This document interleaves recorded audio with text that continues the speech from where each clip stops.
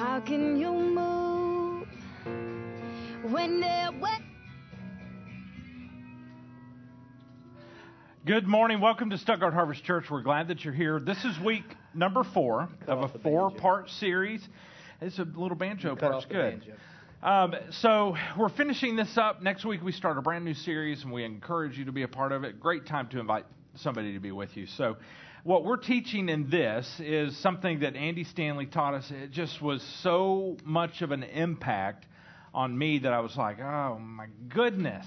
And I just felt like God was saying, let's insert this into our teaching schedule to kind of interrupt what our plans were last year and just insert this because it was so impactful. So that's what we're doing, and as best we can, we're transmitting this to you as it was taught to us as accurately as possible because it is meaningful. This wraps it up today. So basically we're saying, as you saw in the roll-in, it says, my life, my family. Am I taking responsibility for real? I mean, we have this thing about us where we look at other people's lives around us and we can notice their irresponsibility, and it drives us crazy because we see irresponsibility all around us. But here's the problem. When we look into the mirror, we cannot see our own irresponsibility. We just can't see it in ourselves. So we discovered some things over the past few weeks about responsibility and irresponsibility. Let me kind of catch you up in case today you're here with us and you have missed some of those others. Here's basically where we have been, so you'll understand what we're talking about. We taught you that you were created to carry a load of responsibility. God designed you and sent you out to carry responsibility and to manage it well. We also talked about how you are happiest in your life when you are managing your responsibilities well. And we feel like something is missing in our lives if we are not managing our responsibilities very well. It creates a conflict inside of us with ourselves. It also creates conflict with people who are around us. And you know what happens if we don't handle our responsibilities well? We live with a load of guilt. And some of us, when we hear that, we say, yeah, I understand what you're saying. We also talked about how you will never be right in your relationship with yourself as long as you have responsibilities that you are not managing well. And we talked about this. This was the first week, actually. We said this, that your irresponsibility will eventually become someone else's responsibility.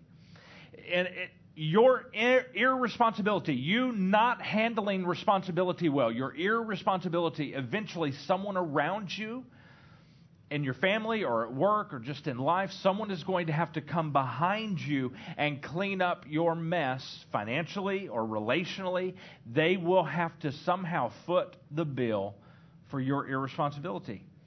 If you choose not to carry your load, someone's going to have to come behind you and do that. Then we looked at this invisible principle, this kind of spiritual law that is there. The spiritual law, kind of like a physical law. We don't think about physical laws, gravity, stuff like that. It's just there. We live with it being there. We don't recognize it. We don't think about it on a daily basis. I'm glad it's there. I am glad it's there. Actually, sometimes I would like to float. But as long as I was tied to a string. I don't want to float away. You don't want to float away. I don't want to float away. But we don't think about these physical laws, and we also don't think about these spiritual laws on a daily basis, but they are still there, and they are functioning all the time. And here's what we talked about. Everybody, spiritual law, this functions, whether we admit it or not, like it or not, believe it or not, it still functions. Everybody always will harvest what they plant.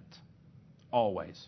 And they will harvest it later, and they will harvest it greater. No one ultimately gets away with anything in life. Any irresponsibility that they have, they will harvest that later and greater. It always catches up with us, always. Today, as we finish up what we're doing today, we're going to visit this phrase that permeates culture all over the place. And every person, we have all said this phrase. We've said, that's not fair. Your child probably said that to you last night when you told them to go to bed. That's not fair. To which all adults everywhere across the world, and especially the United States, we say when our child says that's not fair, we say what? Life's not fair. Exactly. Y'all are so great. That's exactly what we say. I pop down my sunglasses and say, deal with it. Deal with it. But here's the deal. We're only concerned with fairness when our piece of cake is smaller than their piece of cake. That's when we're concerned about fairness. If our piece of cake is bigger than their piece of cake, we're not thinking, oh my goodness, what is everyone else thinking? Theirs is so much more. We're thinking, yes, I got the big piece of cake. I used to have to cut the cake, and then my brother got to pick the Exactly. That's a wise parenting. Because then you're like, just being so fine about how, it's because you want it fair. Right. You don't want less. Point, Yes. Well, if you get a bigger piece of cake, you don't think about the other person. They were great parents. Great parents. You like your big piece of cake, you don't want a smaller one. When things are going my way, I don't even think about life being fair. I don't even think about it. Are great parents. They are. They're not. They are. They're not finished being parents. I didn't feel like, I left that wrong there. Good correction. Thank you. Good correction. All right, continue. Okay. Well, I guess in life we want it to be fair. But what we're really saying is this, what Cole just said, you want it to be even when he was having to divide the cake. It's not really a fairness issue. We want life to be even. We want it to be even. We're really saying we want it to be even, but here's the problem. Even with that, life will never be even. When it's not fair or when it's not even, we have a tendency to use that as an excuse for our irresponsibility. Here's the way that looks. We say, well, you know what, I sure did get the short end of the stick on that. Why should I even try? Why should I try? Because that's how it always ends up. Why should I carry my load? If we feel like that their piece of cake is bigger than ours, why should I carry my load? And then we say this, if we are the one who gets the extras, who has a little more, who gets more, has more, we say, well, I have extra. I can do with that what I want to do with it, right? I have extra to kind of waste. It doesn't matter what I do with it. I can kind of waste it. It's not going to matter because everything is still being taken care of and still done. When we make excuses for ourselves and we say, they have more, they got more than me, they got more than their fair share, they got even some of my share, we make excuses for why we can live irresponsibly. And as a Christ follower, we can't do that. We just can't do that because we know we'll never be at peace with ourselves if we drop our responsibility. We will never be happy. Here's what Ben Franklin said. He said, "He that is good at making excuses is seldom good at anything else." You see, making excuses is a trap. It's a spiral into unhappiness. But for those who maybe get the larger slice of the pie, cake. A cake? We're talking about cake. Oh, I jumped analogies. Yeah, you messed the analogy up. For people who get a larger slice of cake, people that make a little bit extra, they have a little bit more, sometimes they have a tendency to use that to be irresponsible. You see, the more of anything we have, it doesn't matter what it is, the more of anything we have a higher tendency to then waste what we have more of. We often begin to get irresponsible with what we have extra of. And we use that as an excuse to be irresponsible.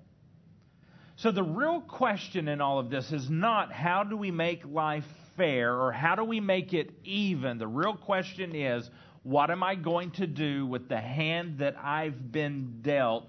What am I going to do with the piece of cake that I have been given? What am I going to do with the opportunity that God has presented me? And the more that I focus on fair or even, the more I'm going to make an excuse for my irresponsibility just because of what someone else has.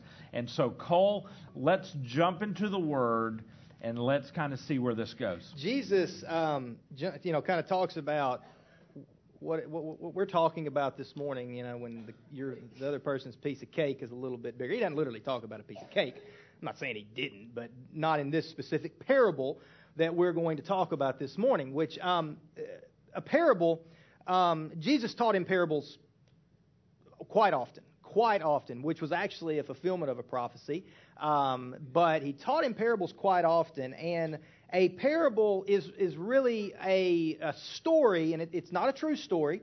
It's a story that has an earthly relevance. It's a story that can be relatable to people living today on earth, and more so, it's a story that makes sense to us. It was a story that made sense 2,000 years ago when Jesus taught it, when Jesus talked about it. It's a story that makes sense today. But the parable also has a more spiritual meaning.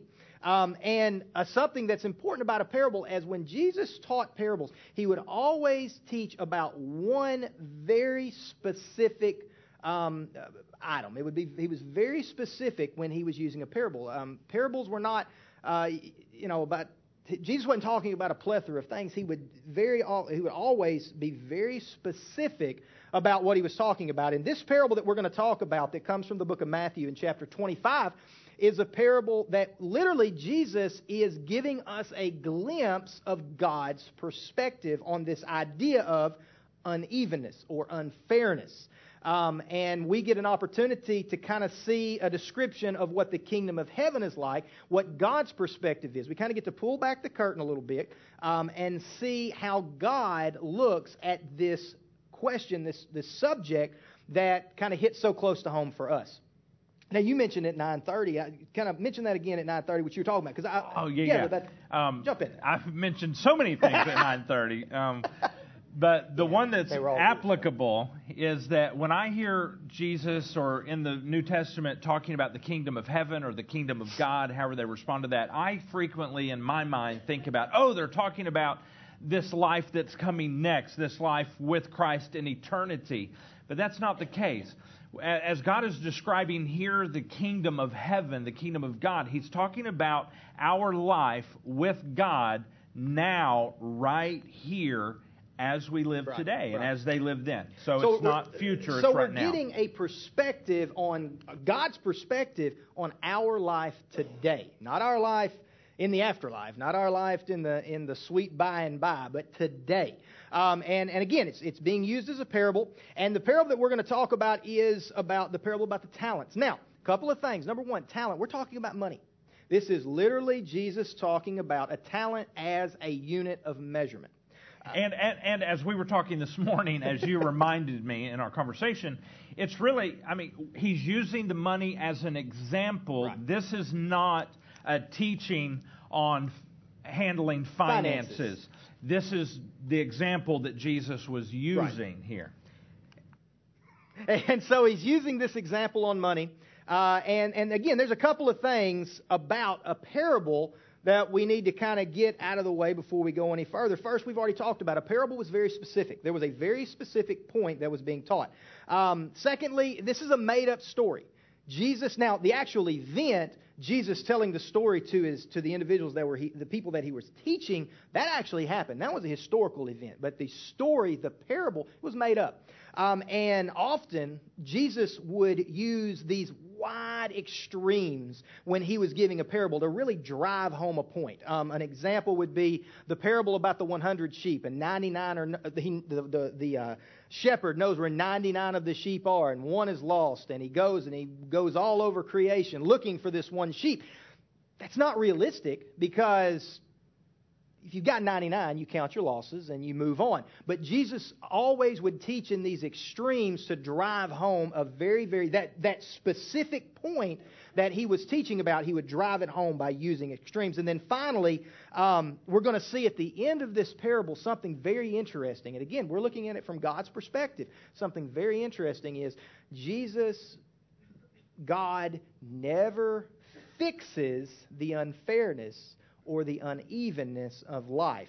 He's going to show how to leverage the unevenness and the unfairness and how to use it for not only your benefit, for my benefit, but for His benefit as well. And I just want to pause and just reiterate that. That's powerful. Jesus didn't try to make up for the unevenness. We want it to be even.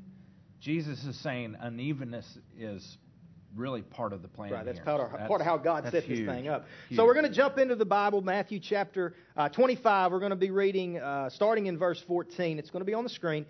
Again, the kingdom of heaven can be illustrated by the story of a man going on a long trip. So again, we're getting God's perspective. This is how God set it up. It can be, and a good example is a man going on a long trip. He calls together his servants and entrusts his money to them while he is gone. Now, the master has brought his servants together. We don't know who the servants are. It could have been the gardener, the chauffeur. It could have been anybody. The camel driver. The camel driver, whatever the case may be. But he brings them together, and the Bible says that he entrusts his money, all of his money, to them. So again, we have this extreme. All of the money, everything that the man has is giving to these three servants. He gives everything that he has. And the Bible uses the word entrusts. Not just give them the money. I'm entrusting you with this money. I'm giving you this money not to do as you want to do with it necessarily. I want you to do what you think I would do with it. I want you to treat it as if you were me. That's a big word. That's a very powerful word, entrust. And in verse 15, the Bible says that he gave 5 bags of silver to one, 2 bags of silver to another, and 1 bag of silver to the last, dividing it in proportion to their abilities. Now, the Bible uses the word talent. In a lot of versions, you've seen the word talent. Well, the word talent is just an amount or a measurement of money. It can be a measurement of gold. It can be a measurement of silver. In this instance, we're talking about silver. And a talent, if we were to put it in today's term, a talent, it was about 20 years of the average laborer's wages. That was 1 talent.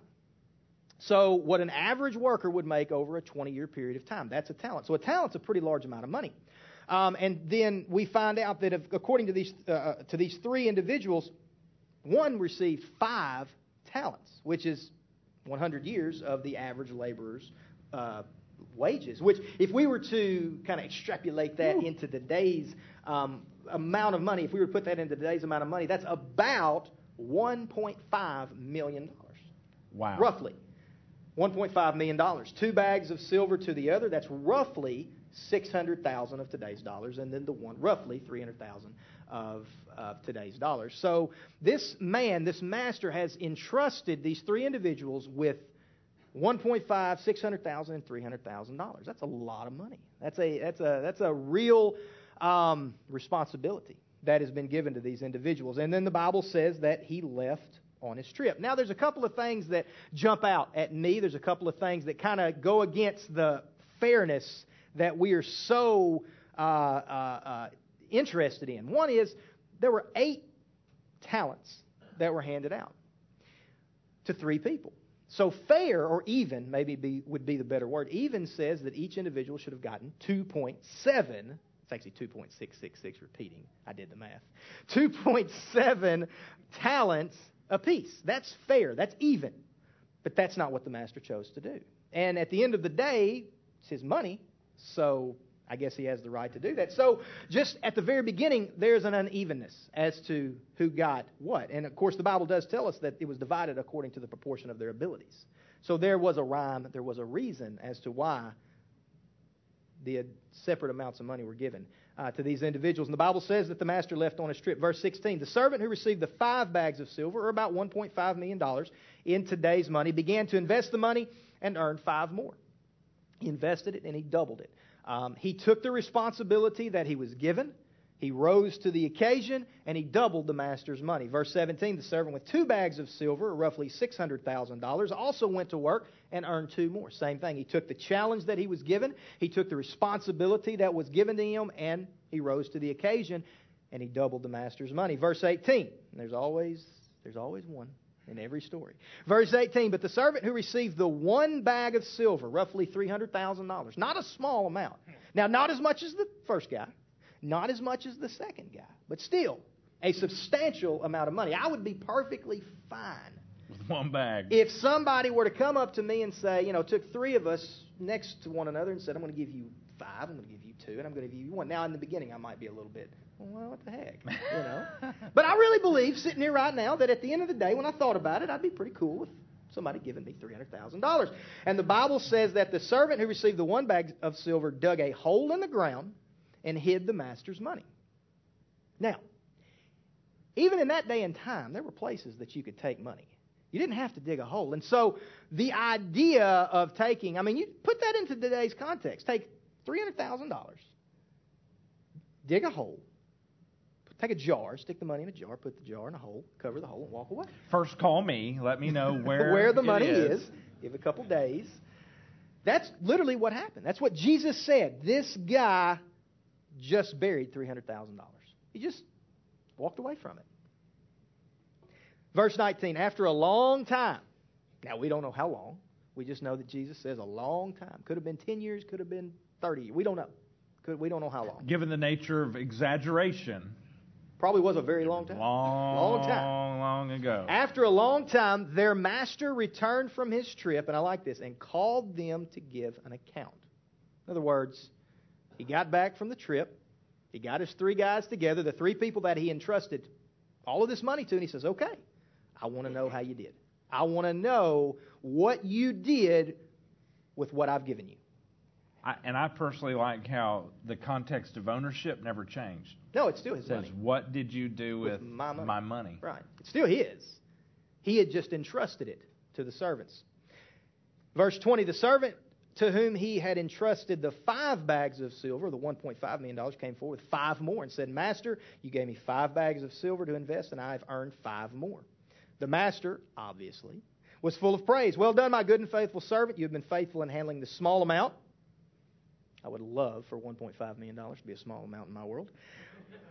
So now I will give you many more responsibilities. Let's celebrate together. I've given you something. I've given you this opportunity. I've given you this gift. I've given you this great responsibility. You have more than exceeded my expectations. And as a result of that, I'm going to give you more. I'm going to give you more responsibility because I know you're someone who will take an opportunity and run with it. Verse 22, the servant who had received the 2 bags of silver came forward, said, Master, you gave me 2 bags of silver to invest, and I have earned 2 more. The master said, well done, my good and faithful servant. You have been faithful in handling this small amount. Once again, that'd be awesome if $600,000 was small. But you got to think that the guy that had received the $1.5 million is sitting over there going, now, wait a second. If that's a small amount, what was mine? Yeah, you called mine a small amount. That's not fair. That's not even. That's not even. So you've been faithful in handling this small amount, so now I will give you many more responsibilities. Let's celebrate together. And once again, you got to think that maybe this guy over here, the guy that had doubled the money and earned his master another $1.5 million, is probably sitting over there going, wait a second. That's not fair. But I did a lot more than this guy did, and he gets the same reward that I get. Not even, not fair. And then the servant with the 1 bag of silver came. Now, if I feel like when Jesus is telling this story, I feel like the people that were sitting around listening to Jesus teach probably at this point started, kind of snickering a little bit, putting the elbow in because they know Jesus is about to drop the hammer. He's about to drop the hammer. If we were watching, if Hollywood were to take this story and were put it into a movie, and we were watching this movie on the screen here, at this moment during the movie, a few things would happen. The first one, probably the lights would darken a little bit on screen. The music would get just a little bit more ominous. There'd probably be a roll of thunder in the background. In the westerns, where you got the rattlesnake sound, they make that. That'd probably be in the. Right, you get this moment of ominous. Jesus is about to drop the hammer. And the man that had been given 1 bag of silver, and he's a whiny, just a little wimp. He is. He's got to be. He says, Master, I knew that you were a harsh man. You're tough. You're a shrewd businessman. I knew that you were a harsh man, harvesting crops that you didn't plant and gathering crops that you didn't cultivate. I knew, Master, that you were an aggressive, bad-to-the-bone, money-managing businessman who did not take no for an answer. you're an intimidating guy. I knew that about you.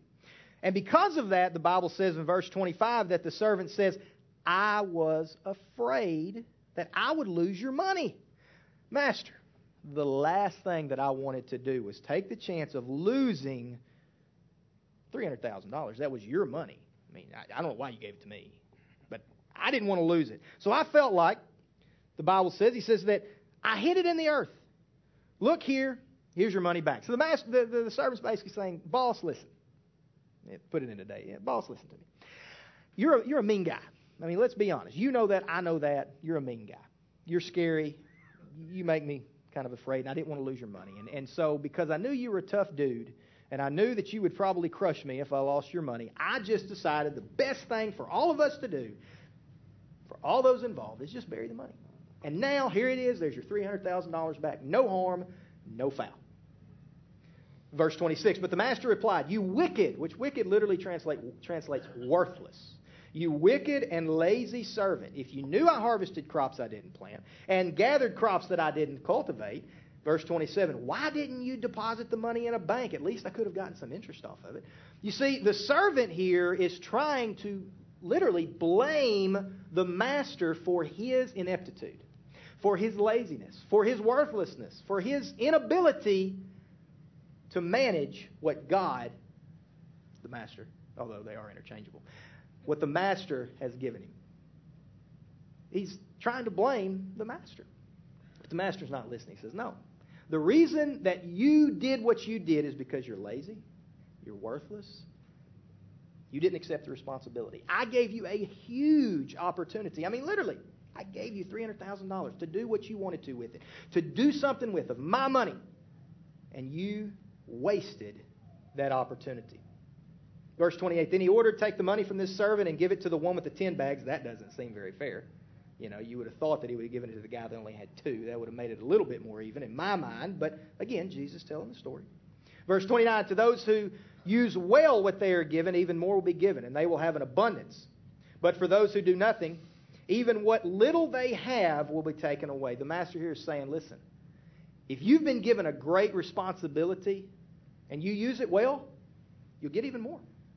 But for those that have been given, even if it's a little bit, even if it's the smallest of the 3, those that do nothing with what they've been given, no matter how little it might be, it'll be taken away. Verse 30, and this is the one that, as you're going to talk about, this is the one that typically, of the 16 verses that we've read, this is the one that gets the most play often, unfortunately. The Bible says, now, and it's because it's not understood, now throw this useless servant into outer darkness where there will be weeping and gnashing of teeth. And this is where the preachers get off track. And they take that verse. Oh, wow. And it scared me. At first I thought it was a phone call. I was like, my phone? This is where the preachers get off track. I know. And one of them called me. Oh. They listen to none. Here's what they pull out their hanky. They wipe their head. And beloved, if you don't do this, and you don't do that, and a little bit of more of this over here, if you don't do it, you're going to be drawn up and cast into everlasting hell, fire, damnation. There will be weeping and gnashing of teeth. Let me hear you say amen. Or, oh me. But they get it wrong. Because that's not what this is about. That's not the point of this parable. And Cole reminded us at the beginning that the parable was there to teach one thing. So many people latch onto that and they say, oh no, if you don't do it right, you're going to get thrown into hell, where there's weeping and gnashing of teeth. But when the New Testament talks about weeping and gnashing of teeth, here's what it's talking about. It's talking about a state of frustration, a state of aggravation. Here's what is going on here. The whole point of this, that someone who says that they're missing, is that this sign of frustration, this is what happens. The man was on the inner circle with the master. the man, even the one with one bag, one talent, that man was still on the inner circle, the inner relationship, the inner friendship with the master, and he wasted it. He blew the opportunity, and then he blamed the master for his own laziness. This guy was on the inside. He was an inside guy. And the master's saying, I want you to take this guy to the people around him. Take this guy who I had on the inside with me. I want you to take him and take him from this inner circle and place him on this outer circle. Number 4 guy, you're up. Place him out here where there's frustration and weeping, gnashing of teeth. Let me describe to you what that place is, because we have a hard time transitioning there. He's not saying throw this guy in hell. He's saying place this guy out here with all these other frustrated and somewhat angry people. Here's what that looks like. You've been in that place of frustration before. The Razorbacks are on the goal line, and they fumble. Alabama. And you clench your teeth, and you growl, ah! It's that place of frustration. If that's all I do, that's good. That would be great. So but that's what it means. That's what he's talking about. You're going to move from this inner circle of contentment to this outer circle of frustration, gritting your teeth. He's a guy who had an amazing opportunity, and he just simply blew it. And then he blames his boss for messing it up. And then he's thrown out of the inner circle into the outer circle, and he's just, ah! And then at that point, Jesus moves on to the next parable. That's where he ends it, right there. Parable over. Story told. But that's not fair. But it's not fair. We say, but it's not even. And Jesus is not even addressing, he's not even worried about the unevenness in the story. So what's the point of the parable? What's the point of this story? What's the point? Well, here's the point. Everyone, all of us, everyone gets an uneven amount of opportunity in your life and in all of our lives. Every one of us gets an uneven amount of opportunity, and everybody is held accountable for what they do with it. That's the point. Every one of us. We have the responsibility to somehow, someday, give an account with what we have done with what we have been given. Uneven amounts of opportunity. And this uneven amount, this different amount of opportunity for different people with different abilities, this uneven amount of opportunity, it's not even ours. The ownership never changes. It's still God's. Every opportunity, every ability, everything He places in your life, it's not yours. It's still His. It's on loan to us. And He asks us to figure out, how do we maximize the use of what He has placed in our lives? How do we leverage our opportunities in order to create more? Because that's what the Master, that's what God has asked us to do. That's what He wants. Some people in your life, they're 5-bag people, 5 bags of opportunity. Some people, 1-bag opportunity people. We have folks in the middle, 2-baggers. 5-bag people, 2-bag people, sometimes they feel like they have a little extra opportunity. And sometimes that's opportunity, sometimes that's finances, doesn't matter what it is. Whatever it is that there's extra of, we begin to think of it as our own. We change ownerships. God has given it to us, but it's still His. He's given it to us to manage. But when we think of it as our own, we began to mismanage it. And we began to be irresponsible if there is extra. And then 1-bag people, we're not off the hook either. 1-bag people, we have a tendency to look around in life and look at people with 2 bags and 5 bags, and we have a tendency to say, well, They haven't had it as hard as I've had it. They've had it easy. They were born into the right family. They had all the right opportunities come their way. And you might say, I had to pull myself up by my own bootstraps. I had to work my way through school. I didn't have it easy like they had it. I had to struggle from one thing to the next. They owe it to me to help me. They need to carry some of my load. They have it easier than I've ever had it. We have this tendency to look at the other guy. No matter how many bags we have, we still have a tendency to look at the other guy. And if we have less, then we use it often as an excuse for our own irresponsibility. That we don't have to use ours correctly because they had it easier, so, I need to have some fun. I've got to do something. It's just irresponsible. But the point of the parable is this. You are to look at your own bag and decide, here's what I have been given, and how do I leverage this to its fullest? And if I have less than someone else, I have to refuse to use that as an excuse to be irresponsible. And if I happen to have more bags than the next guy, then I have to refuse to be irresponsible and waste what I have. We hear about 5-bag people. You read about them maybe in the news. You hear about them in the news. We often want to be that 5-bag person, right?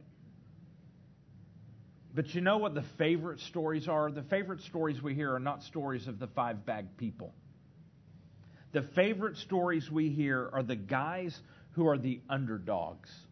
The 1-bag guys who decide to take what they have been given and not to take it for granted and not to use it as an excuse to say, I've had it hard, I've had it tough, they haven't had to deal with what I've had, and then be irresponsible. No.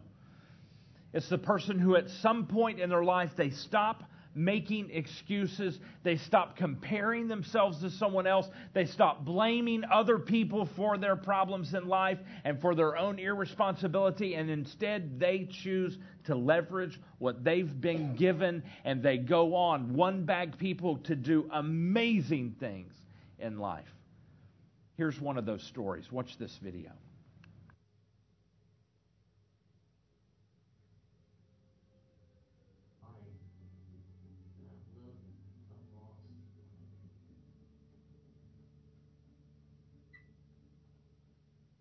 So here we have a guy that was a 1-bag guy. I mean, he got a raw deal. Just working and lost both legs. And at first he chose to look at the opportunity and ask, why did God do this to me? And as he began to abuse prescription drugs, as he began to just spiral into depression, finally he woke up and he was saying, maybe I shouldn't say, why did God do this to me? And instead look at my life as it is right now. Not what I hoped it would be, but what it is right now, and ask this. Maybe God wants me to ask, what does God want to do through me? And his life began to change as he took that 1-bag life and began to maximize it for benefit. Began to leverage it so it became something much more than he ever could have done on his own. He takes the 1 bag and he multiplies it many times over. He took the opportunity. Now he works with veterans who are amputees, helping them adjust to a new life and exceed and excel. What are we going to do with the opportunity that God has placed in our lives? And if we have extra, can we just remember that that is not ours, no matter what it is? If it's ability, if it's talent, if it's finances, whatever God has done, as we look, if it's extra, we say, God, this is yours. I want to manage it for you. I want to leverage it and create more. And if we have less, we say, God, this is what you have placed in my life. And we keep focused on what He has placed in our lives and not comparing ourselves to the people around us, and just focusing what He has placed in our lives. And saying, how can I leverage this opportunity? I'm not responsible or accountable for theirs. I'm accountable and responsible for the opportunity You've placed in my life, God. And how can I leverage it to create more in this life? Those are the stories we like to read about. And that is the type of story that you and I, that we can live. So the challenge is this. We have to determine what is the opportunity that God has placed in our lives and realize that it is not ours. Okay, so we see, where am I in life? So maybe you find yourself in Arkansas and you have a job. Maybe it's not a great job. Maybe it's just a job. You're in Arkansas and you have a job. Okay, God, how can we leverage this life? How can we leverage these opportunities and create more? That's what we're responsible for. Maybe your life is not what you had imagined it would be at this stage of your life. Okay, it's not. But where are you in life? Okay, so you're here, you have a job. God, how can we leverage this life that I have right now? What are we going to do with that? What are we going to do with that? The most impressive verse in this passage is verse 19. We're not going to go there on the screen, but just let me describe it for you. It's where it said, and after a long time the master returned, and he settled accounts with them. Because we believe as Christ followers that one day Jesus is who He says that He is and will do what He says He will do. And we believe that one day there's this wonderful time ahead of us where we get to give an account for what we have done with the opportunities that God has loaned us in this life.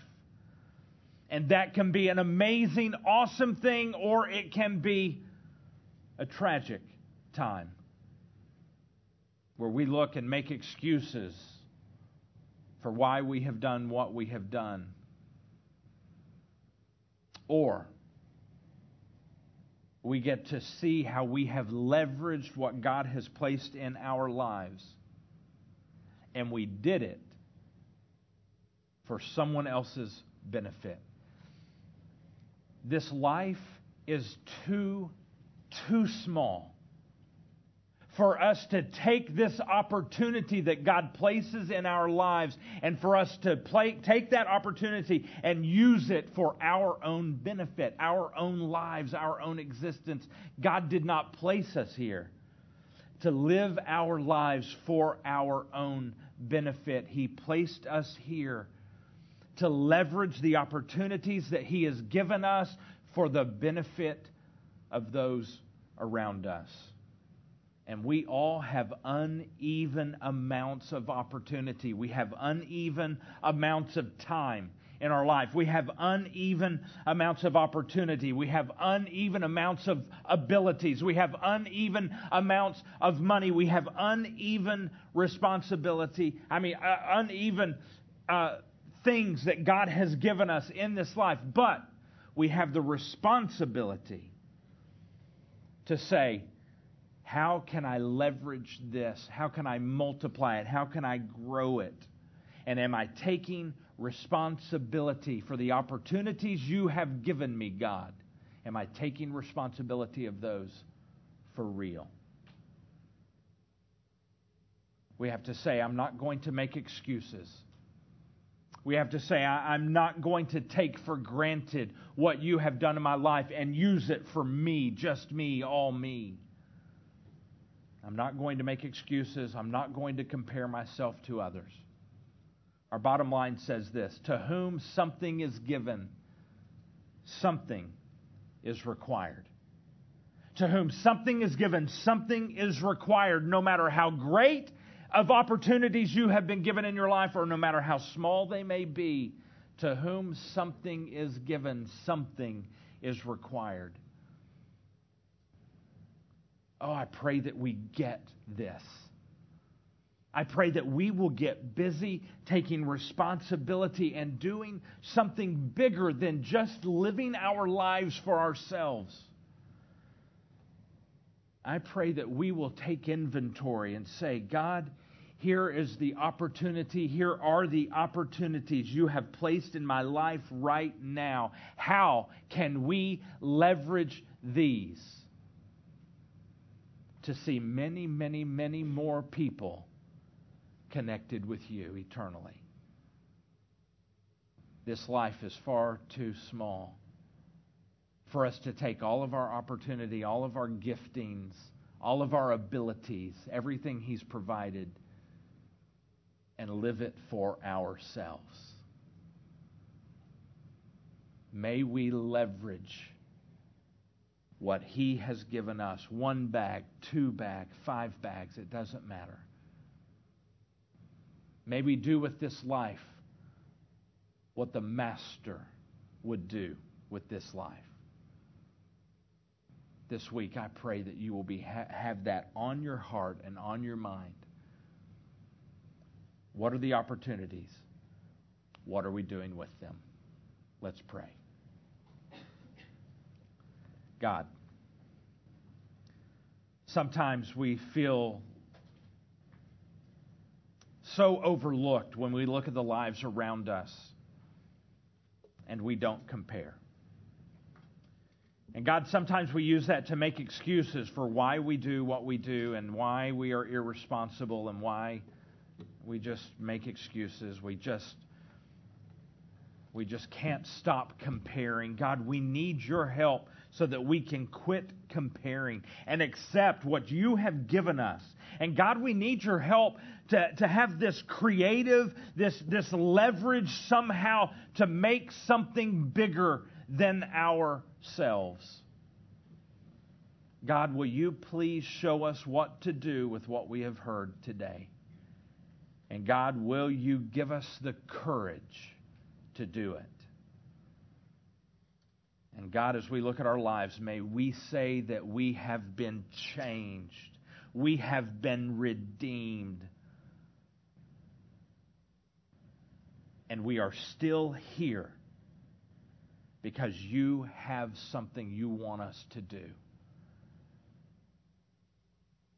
May we leverage what you have given us to help other people around us meet you. In the name of Jesus, we pray. Amen.